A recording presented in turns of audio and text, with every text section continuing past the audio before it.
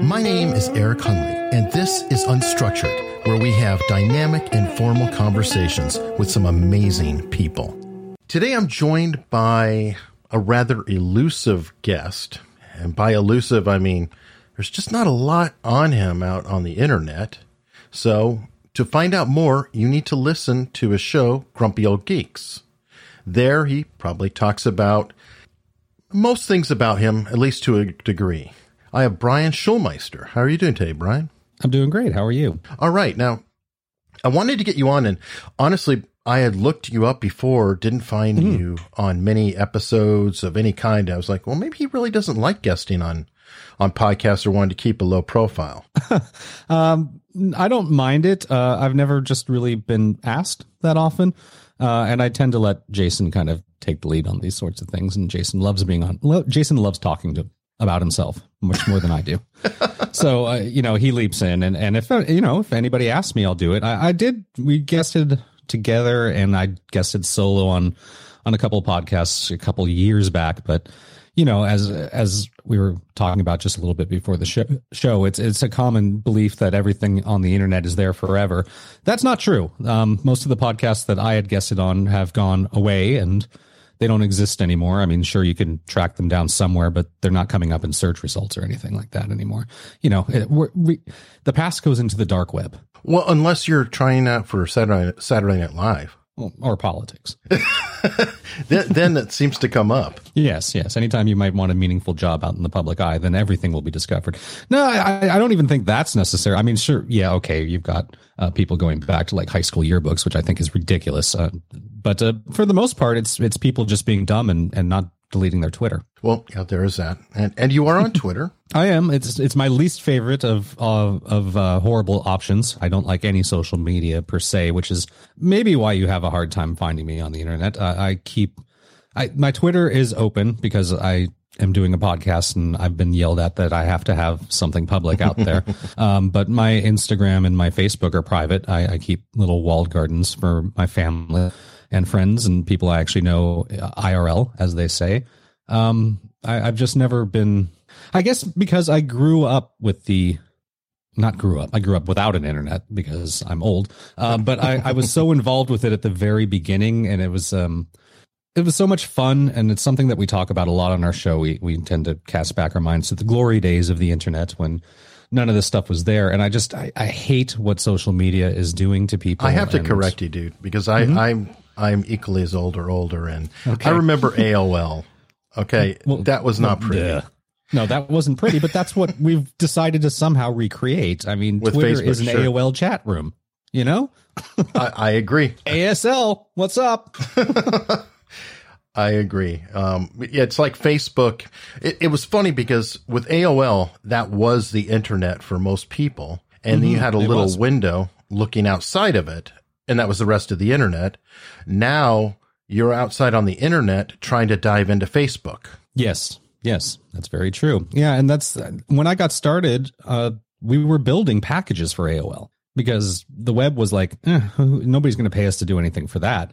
So I was working for a company that was promoting movies and things like that, and they built AOL packages, little audio clips and posters and images, and no video because that was crazy talk. Who has the bandwidth for that? So I remember those days. And just when the internet first came out, it was a lot of fun, and we were really kind of learning as we went along. And I guess I'm just not out there publicly anymore because I don't really like social media that much. I don't like the vibe. I don't like how people react. It's just icky. It's not fun, and it's not fun and addictive, which is not a good combination. Ask anybody that, is in AA.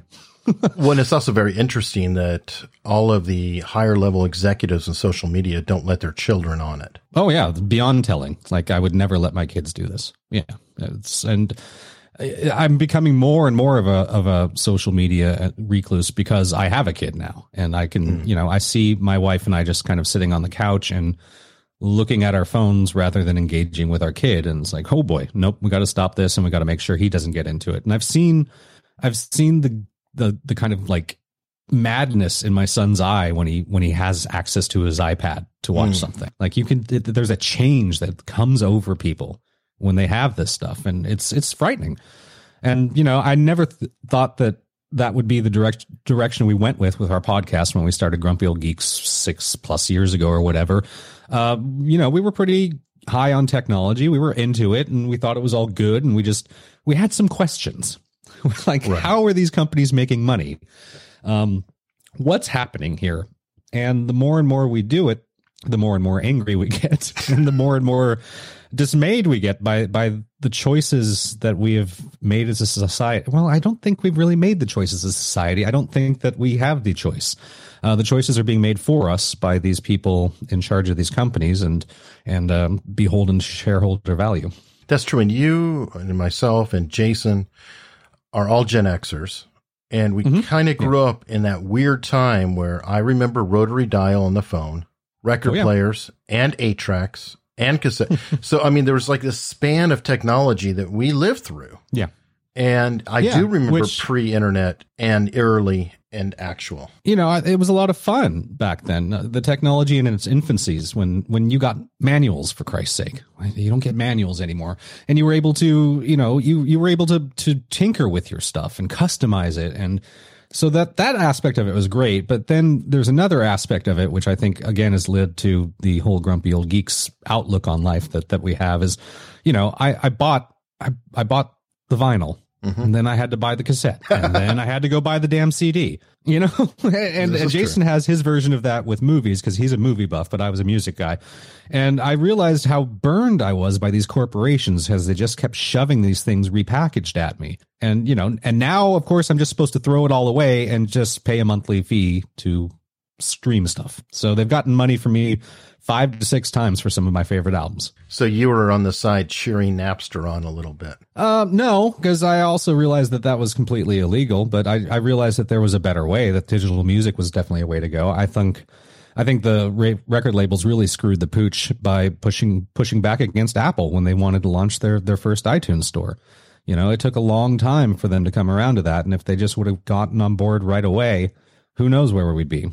But we decided, we're not going to do that, and we're going to piss off our customer base. And the kids are figuring out just exactly how easy it is to distribute digital copies of music. And you have to remember, everybody thinks back to that time, and they think that Napster was the real problem. It wasn't. No. It wasn't Napster. Very few people were using Napster in comparison to the amount of people that were burning their own CDs and passing them around.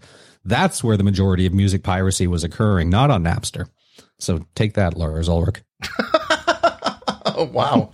Yeah, Lars Ulrich, and something about people living in Detroit. They just refused to go digital.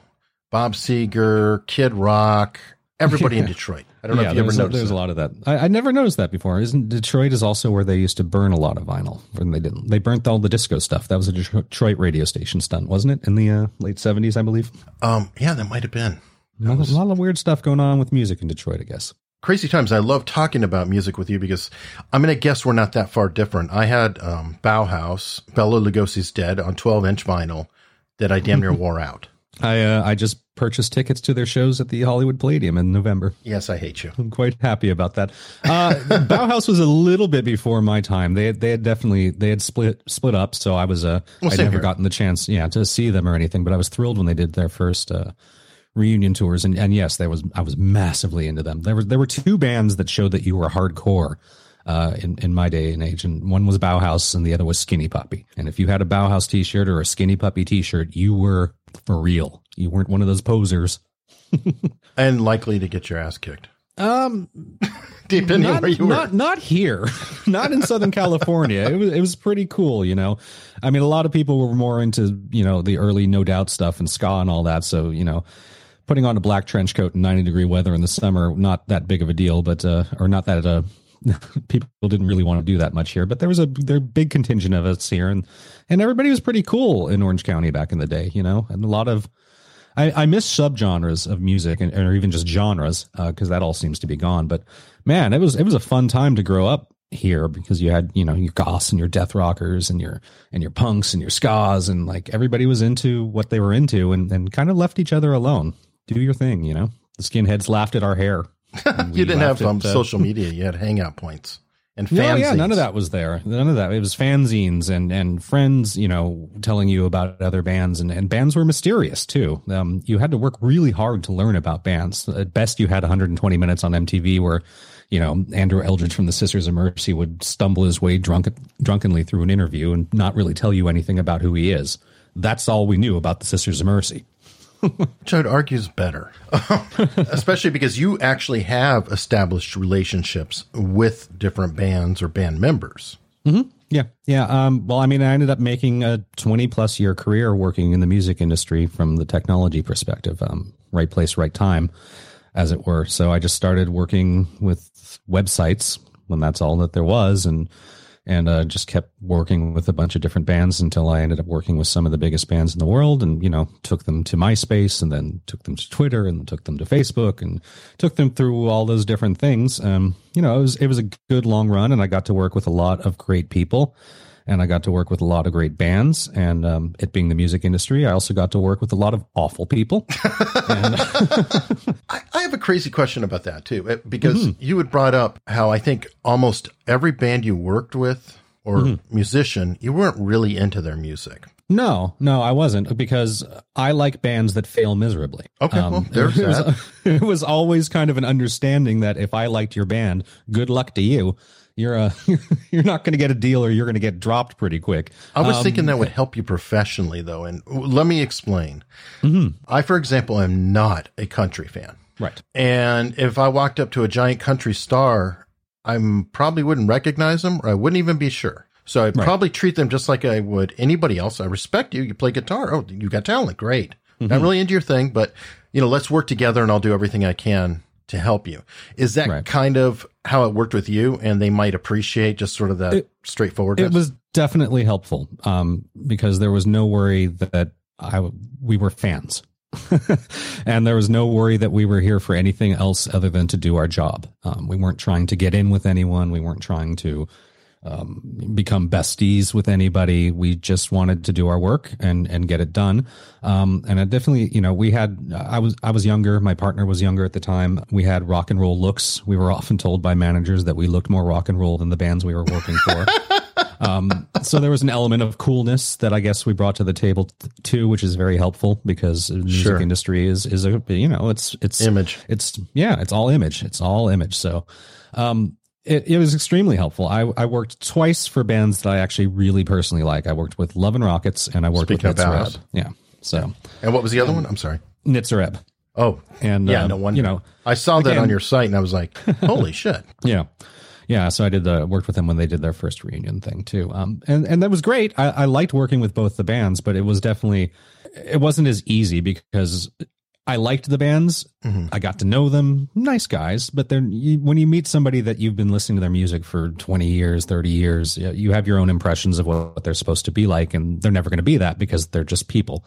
And the other problem with it, of course, is I'm a bit of a perfectionist, and I'm able to kind of step that back if I'm working with just a band that I could basically treat as like, it's just a shoe. It's just a product. It's their choice. They're the boss. I got paid. Yeah, it's their choice. They're the boss. Also, they're only paying me this much, so I'm only going to do this much work. When it was a band that I really liked, I would go above and beyond and work way, way too hard for what I was getting paid for, just because I like the band. I want them to succeed. I want it to do well. So that was never a good combination. It was always good that I basically worked with bands that I didn't. There could have been anyone, really. Yeah, I thought about that, and it was just, it was something that popped in my head that you would establish a better professional relationship. If you just weren't that into them, you could probably earn a lot more trust too, ironically. Yes, definitely. I think that's one of the reasons that we were very successful for so long, is we were given so much access. A lot of people weren't. Like, we were always welcomed backstage. We were welcomed on the tour bus. We were welcomed pulling out our cameras, because they trusted that we would, only use things that they would think that is acceptable and okay. And we would only record things when it's acceptable and okay. We weren't trying to catch people doing things, and we weren't going to do anything malicious with whatever we got. There was definitely a level of trust and safety that we brought to the table. Plus, I noticed you're not really a big name dropper. Yeah. I'm always uncomfortable, actually, even when I did Chris Blockhead show, and now talking about it now, I always have a little twinge of uncomfort about it, even though, some of these bands I haven't spoken to or worked with for years and years and years.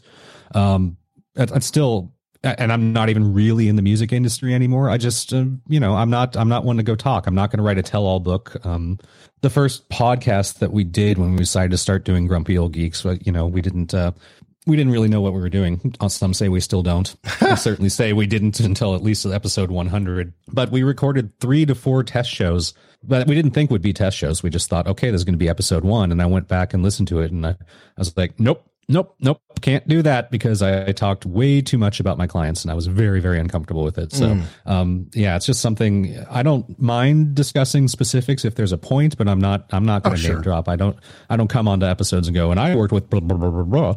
If you want to ask me a question about it, fine, that's cool. And, it does end up coming up occasionally on our own podcast, but generally because the particular artist is in the news or something like that. Well, and I noticed that Jason doesn't as well. Like he knows Tim Ferriss really well, and he might bring it up for a point. Like, Tim wrote this article and drives me crazy, but not as a name dropper. He's not egregious, but Jason is, he's you say he doesn't name drop, and I think every single time that anybody is mentioned in a news story, Jason will go, "Hey, I used to party with him back in the day."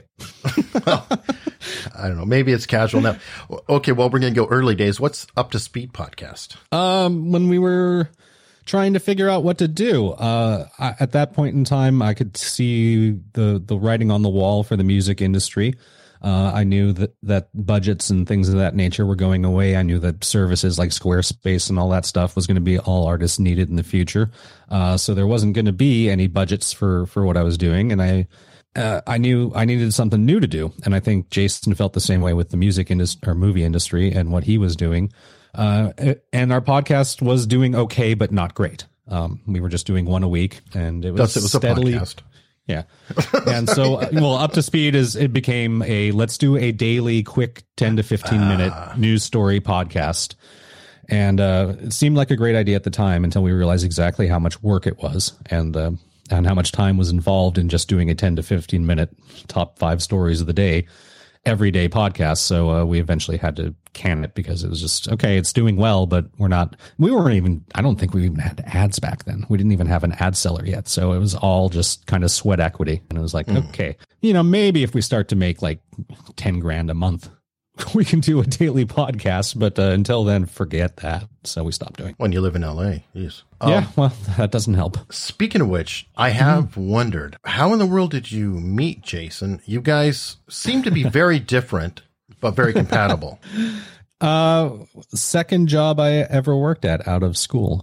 My first job was at a company called Hollywood Online, which, as I said, did kind of the AOL packages and all that sort of stuff, and then slowly moved into doing movie and music websites, sort of.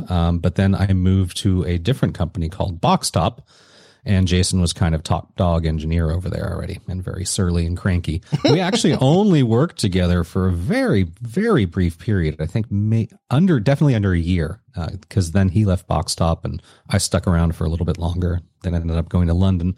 But we also, it's the music thing. It's Jason and I had a lot of music taste in common, and so did a whole bunch of people that worked at that office at that particular time. And there was goth and electro and industrial nights at clubs around the area, and we would all just go together. So Jason and I became good friends that way. Lost contact for years and years and years, and then he's moved a lot. I don't know if you've heard that on the podcast. He moved 100 times in like X years. In the time of our podcast, he's moved back and forth between Chicago and LA, I think 6 times. So almost once a year, something ridiculous like that. So he was always bouncing around, and he ended up coming back into LA at some point, maybe 7 or 8 years ago. And we reconnected and got together like once a month or so over a couple beers and just kind of bitched about tech and went, this would make a good podcast. Okay. So it just happened organically. Totally. Mm-hmm. And we said, okay, we're going to do 10 episodes. And if we're not making any money by the end of 10 episodes, we're going to can it. And here we are, 300 and some odd episodes, and still not really making any money. Well, you'll notice there's no commercials on this show. So don't feel too bad. I've kept a day job. I was also wondering, I know Jason has talked about London, and then you had mentioned London, and I didn't know if you guys had known each other over there or not. I'm not sure if did Jason actually live in London? We didn't know each other there. We weren't there at the same time. If Jason actually, I lived there for 2 years, 97 to 98. And when I came back, I started my own company. Okay. It's a big city for both of us. We both love it, but I don't think we've ever actually been there together at the same time. So let's talk about the company. You had said with Chris that you shuttered it. Yeah. So what, you just stopped taking work? What are you doing? Freelancing, chilling? A little bit of both. I'm doing some freelancing stuff. Yeah, we just the focus was on the music industry. I had a partner. She moved to upstate New York, and she's doing something completely different now. So we just is that Wendy Marvel? Yes, Wendy Marvel. And we just kind of decided, okay, well, we did our run.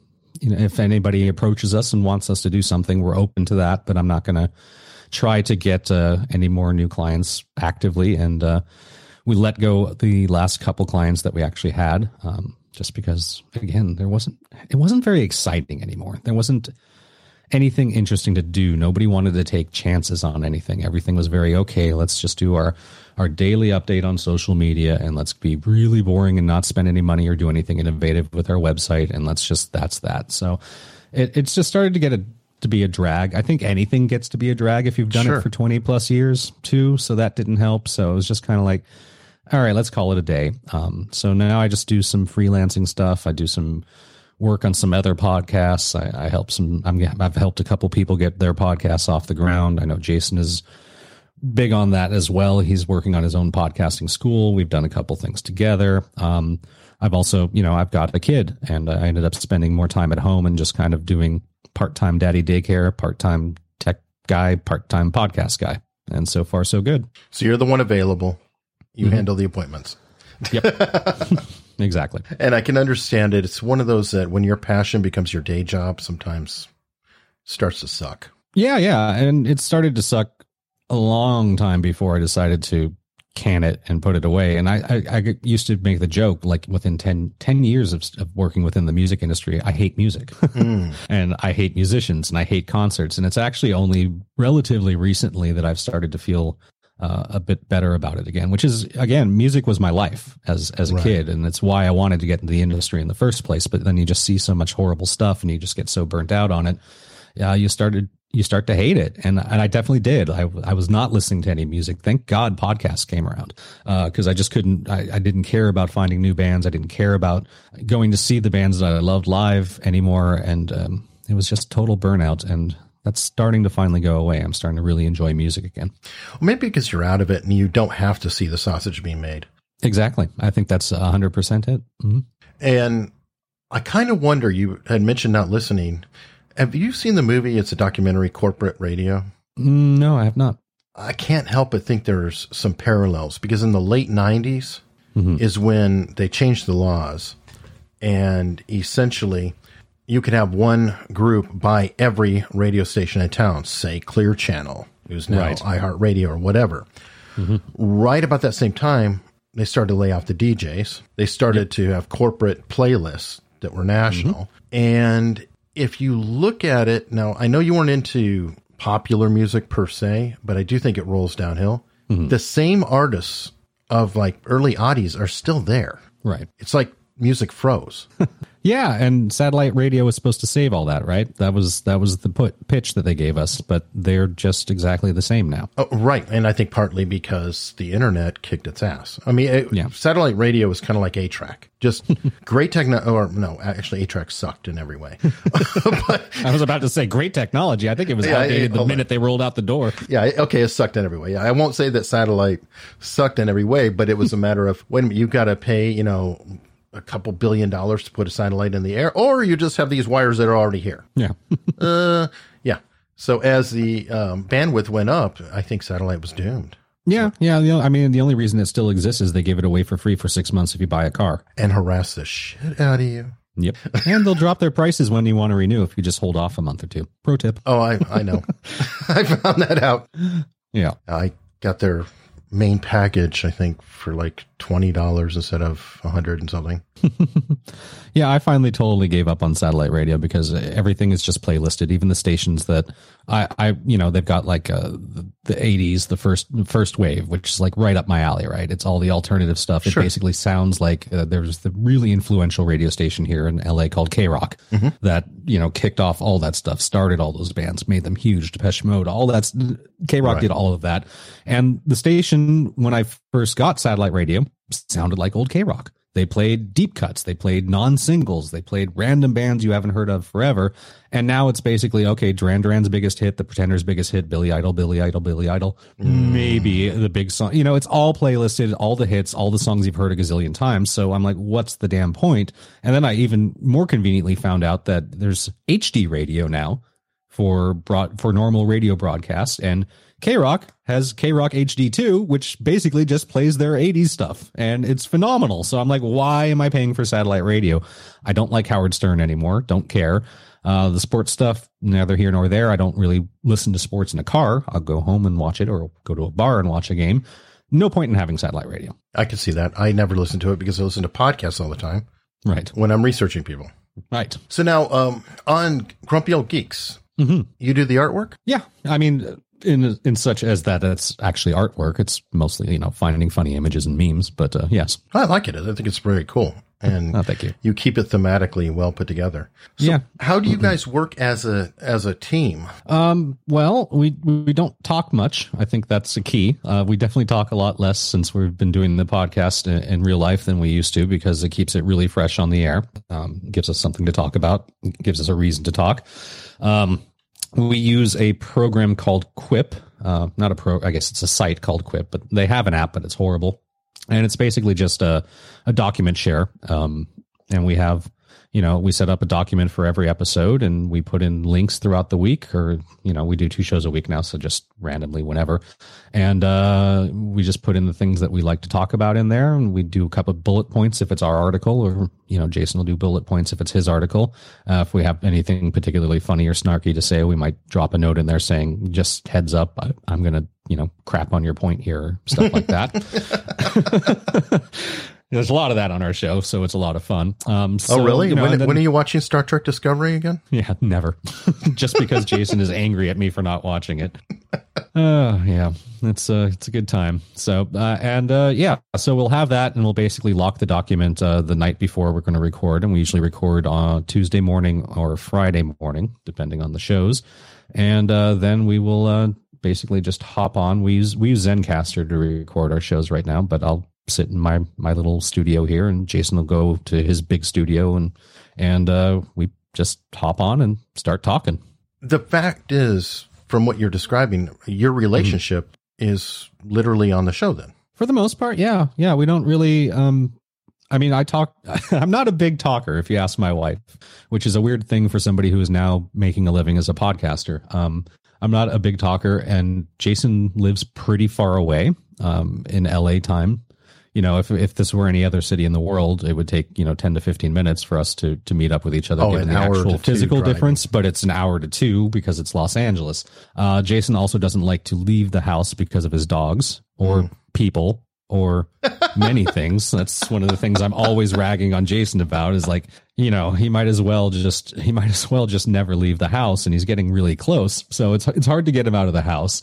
For me, it's I've got my kid, he's in school, but I still, have hours that it's just getting all the way out to Jason's house and coming back. It doesn't really work. So there's that aspect of it. And then, there's also I talk to him more than I talk to most other people. Because, it takes, we have somewhere between 50 minutes to an hour and 20-minute shows twice a week. And that's after editing and all that. Then we talk a good 4 hours a week, 2 hours per show. And we talk about all our personal crap on the show because people seem to like it. So that's my hangout time with Jason. And that's more hangout time than anybody else in my life besides my wife or kid gets. Which is actually cool. And I wanted to bring it up because you can feel the relationship is sincere. Yeah, It's like your guard is down. We actively don't really like each other very much. Oh, come on.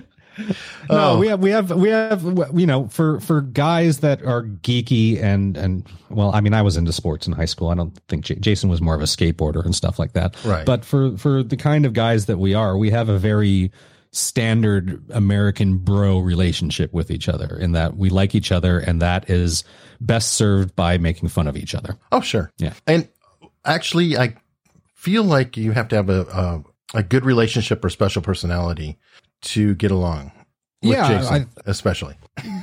Jason is I don't want to say prickly. Acquired taste, I guess one would say. I like Jason a lot, but I like curmudgeons. I like Jason a lot too, but I can get why some people don't, and he actively plays up to that. He knows he's being a complete asshole sometimes, and he knows he's saying the wrong thing, and he's well aware and capable of doing the more polite thing to make more people like him. He just personally chooses not to. It's why every time he brings up HR as this complete and utter horrible environment that never should exist and the worst people in the world, I'm in the back of my mind, I'm thinking I've never had a problem with HR ever. Not once. I've always found them to be lovely people that eventually give me a raise. I don't see what the problem is here. I barely even see HR except when I work on their computers. But that's Jason's shtick, you know. And the great thing about Jason is he's not putting anything on the show, and neither am I. Like, we're both exactly the people that you're hearing for the most part. And that it does take a very special personality to get on with Jason. And it's one that's evolved over time. I know that, back in the first couple of years that we were doing shows, we really pissed each other off often. Oh, really? Oh yeah. Because now we're used to it. And now, it's just become a thing where we just kind of crap on each other. But we had real fights. I know I used to, like, he wouldn't talk to me for 2 or 3 days because of something I said about him or stuff like that. It was quite amusing, but it's all about the reps, right? And that's the same with being decent at podcasting or having a good rapport with someone. It's reps, and Jason and I have the reps in now, and we know where the lines are, and we know how to toe them with each other, and we know how far we can go with things, and it makes for a much better, well, I don't know if it makes for a much better show, but it certainly makes for a much better relationship between the two of us. It makes me think of Penn and Teller. I don't know if you've ever read much about them or if I could do the podcast and not talk, and Jason can be Penn, that would be awesome. Well, there is that. But no, Penn and Teller, Penn, I think, was talking about it one time, but they're not friends. Yeah. They have completely different lives, and they show up and they work together, and then they go home doing their own complete things. Yeah. And every successful band that I know does the same thing. The bands that were friends and got along, they break up. I guess that's kind of like being married or worse. Because usually you're separated from your wife, at least for the day job. Yeah. But in a band, you're there every day, all day, on tour, in highly stressful or even worse, boring circumstances. Mostly boring. Yeah. And then you poke at each other. And that's like I said, most bands that I know, when I would go out on tour with them, the ones that are still together, they kept to themselves when they weren't on stage, when they're on the bus, read a book, maybe watch a movie or something together out in the main room. But they're not. And certainly once the tour was over, no hanging out, none. Go off different lives. And then when they see each other, it's like they missed each other. Yeah, or not, because it's just a business relationship in a lot of cases. Okay, well, I mean, that kind of totally makes sense because it's the only way to do it. I don't believe anybody that I don't believe any of these bands that are long lasting and still doing really well. And they do not go on vacations together. There's no way. Most of them are probably, the super successful ones are probably taking separate buses at this point. Oh yeah.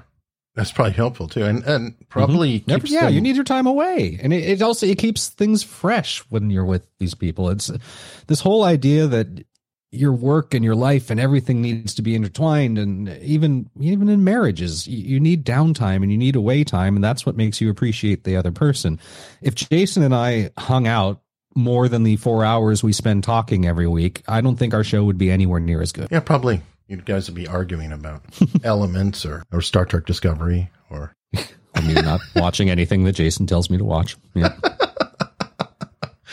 So my point with that is, like, this always upsets me with him because he gets mad at me because I don't watch it. And I was like, well, there are 2 people on our show. Why do I need to? You can review that and I will watch something else. And then we have double the content, but that point never seems to get through. I actually like that it doesn't because it adds drama. No offense, but drama is interesting. Yes, I know. And we're good at, again, like I said, I think we're good at walking that line right now. We're able to get that drama, and we're able to kind of poke each other, but poke the bear, but don't go too far. Which is fantastic. You guys really do have good chemistry. Oh, thank you. So now what is coming up for Ryan? I don't really know right now. Jason has a couple ideas that we're not at liberty to discuss yet, but we will continue doing our show for the foreseeable future. It's been going well, and we've been getting a little uptick in people listening, and certainly people actually being nice and donating, which is amazing. It's a wonderful business model, this podcasting thing we've all gotten ourselves involved in, right? We do content and don't charge anyone for it, and that's that. And pray. And pray that somebody will give you a couple bucks for what you're doing. So great business model. Lovely. We have a couple ideas of things that we would like to do to kind of grow a bit more in the podcasting realm. Other than that, personally, I'm getting a bit of a new lease on life in that my son is going to school.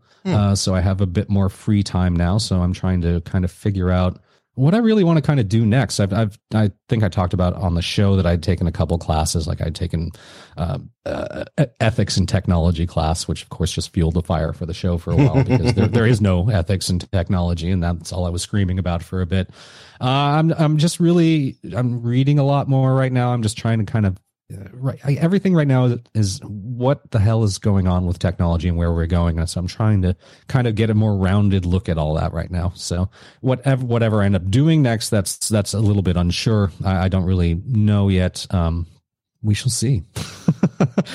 If I was doing the show with you like 2.5 months from now, I might have some information for you. So it's a bit early. So yeah. Well, are you still in love with technology? That's a worry of mine right now, in much the same way that I fell out of love with music, working in it for 20 plus years. Like I said, when we first started doing Grumpy Old Geeks, I think we were pretty happy and hyped up on tech, and we were both still kind of really working in the industry, and all this cool new stuff was coming, and we didn't even have smart speakers yet or anything like that, all of which I think is really neat. But doing the podcast and doing the research and knowing the reality of these companies and the reality of our free internet, which basically just means we no longer have any privacy and all our data belong to them, is becoming problematic for me. It's making me hate technology. I don't like Uber. I don't like Lyft. I don't like WeWork. I don't like Twitter. I don't like Facebook. There's so many things I don't like about technology that is starting to vastly outnumber the things that I used to like. Cause I don't see the technology has so much potential, but the people that are deploying it are deplorable. Yeah. It's kind of like, I don't know, Steve Jobs had talked about how a company gets started with a visionary founder and then the accountants and engineers move in. I think that was the old school model. The visionary founders I see now are Zuckerberg or Kalanick, and they're not good people, and their visions were not good ones. That's true, but the people they bring in are worse. Are they? I think The Rock comes from the top down, and they're the ones bringing them in, so they're still making that decision. I guess I'm talking about the investors. I don't think. Right. Well, the investors is us, right? That's like my whole line about AI. AI is us. Investors are us. You're the product. Well, I am the investor. It's kind of confusing that way, right? Like I'm both the product and I'm investing in the companies. Well, some of them anyways. Well, with Facebook, I think pretty much are the product. Yeah. Well, unless you do have stock. Good on you. I don't think it's that different for many of the big companies out there right now. I think Facebook just has the worst PR department. I don't think Amazon's any better. I don't think Twitter's any better. I don't, so. Well, actually, I've changed my mind. Well, I haven't changed it completely. I used to think Google was Skynet. Now I think it could be Amazon. I'm really having trouble deciding between the two. Yeah, it's tough for me too, because you think about, okay, Google's got all your search data and they're reading your emails because everybody uses Gmail. So they're getting all that information that way. But Amazon knows everything that you want. Everything. And AWS. And every company, like with Ring, they look at the Ring data going through their servers and they go, buy them. Yeah. Yep. That's it. They can see everything. And it's again, it goes back to what we initially thought the internet was supposed to be. And when it got started, it was supposed to be a distributed network. And now there's all these gatekeepers, and everything goes through one or two things. If Amazon Web Services decides to shut you down, you go away from the internet. If Cloudflare says they aren't going to host you anymore, you go away from the internet. That was not the idea. True. It absolutely wasn't the idea because it was built off of ARPANET, which is But all it is about the reality continued now. communication in case of a nuclear attack. Now, 5 to 6 entities, if they decide they don't want you, they can wipe you from the face of the earth. Yeah. Not scary at all. No, it's ridiculous that that's the way it is, but it is the way it is. And, you know, I don't think you can shove that back in the box. No, and I'm not sure how to deal with it. And I was thinking earlier when you were talking about your waning days with the bands and how they didn't want to do anything, take any chances, I think you said. Yeah, they didn't want to do anything innovative. They just, you know. Some of that could be the environment, because if you put the wrong thing out there on social, it could really, really backfire on them. And I wanted to ask, is that part of it? Was it some paralysis due to fear of social justice outrage? I don't know. Maybe a little bit. Probably not so much. I mean, I was always very aware and told clients, you know what, message boards, bad idea. Not going to do that. You know what, personal Twitter account for you? No. Everything goes through me. Oh, okay. So I did a good job. I was aware of this environment before it really even became a thing. I was aware of the dangers of it for people in the public eye, and I did a very good job at as much as I could for the people that I worked with to ensure that they did not get themselves in trouble. So nobody gave you Donald Trump's phone? Well, I would have taken job number one had I been social media director for the White House would have been, give me that thing. You know, there's teams of people who are going, what if it got lost? It'd be an improvement if it got lost. Can't be worse. If we could put a cage around it. Oh, I'm sorry, internet's down. What? If they just put a Faraday cage around the White House toilet, I think we'd have much better lives right now. On that happy note, we've got to close on a grump. Excellent. So, hey, thanks so much for coming on, man. Hey, thanks for having me. I had fun. So there you have it. The great Brian Schulmeister, partner to Jason DeFilippo, who's been on the show a couple times. Be sure to check them out on Grumpy Old Geeks in your favorite podcast player, or go to gog.show. It's one of my favorite podcasts, and I know you're going to love it too.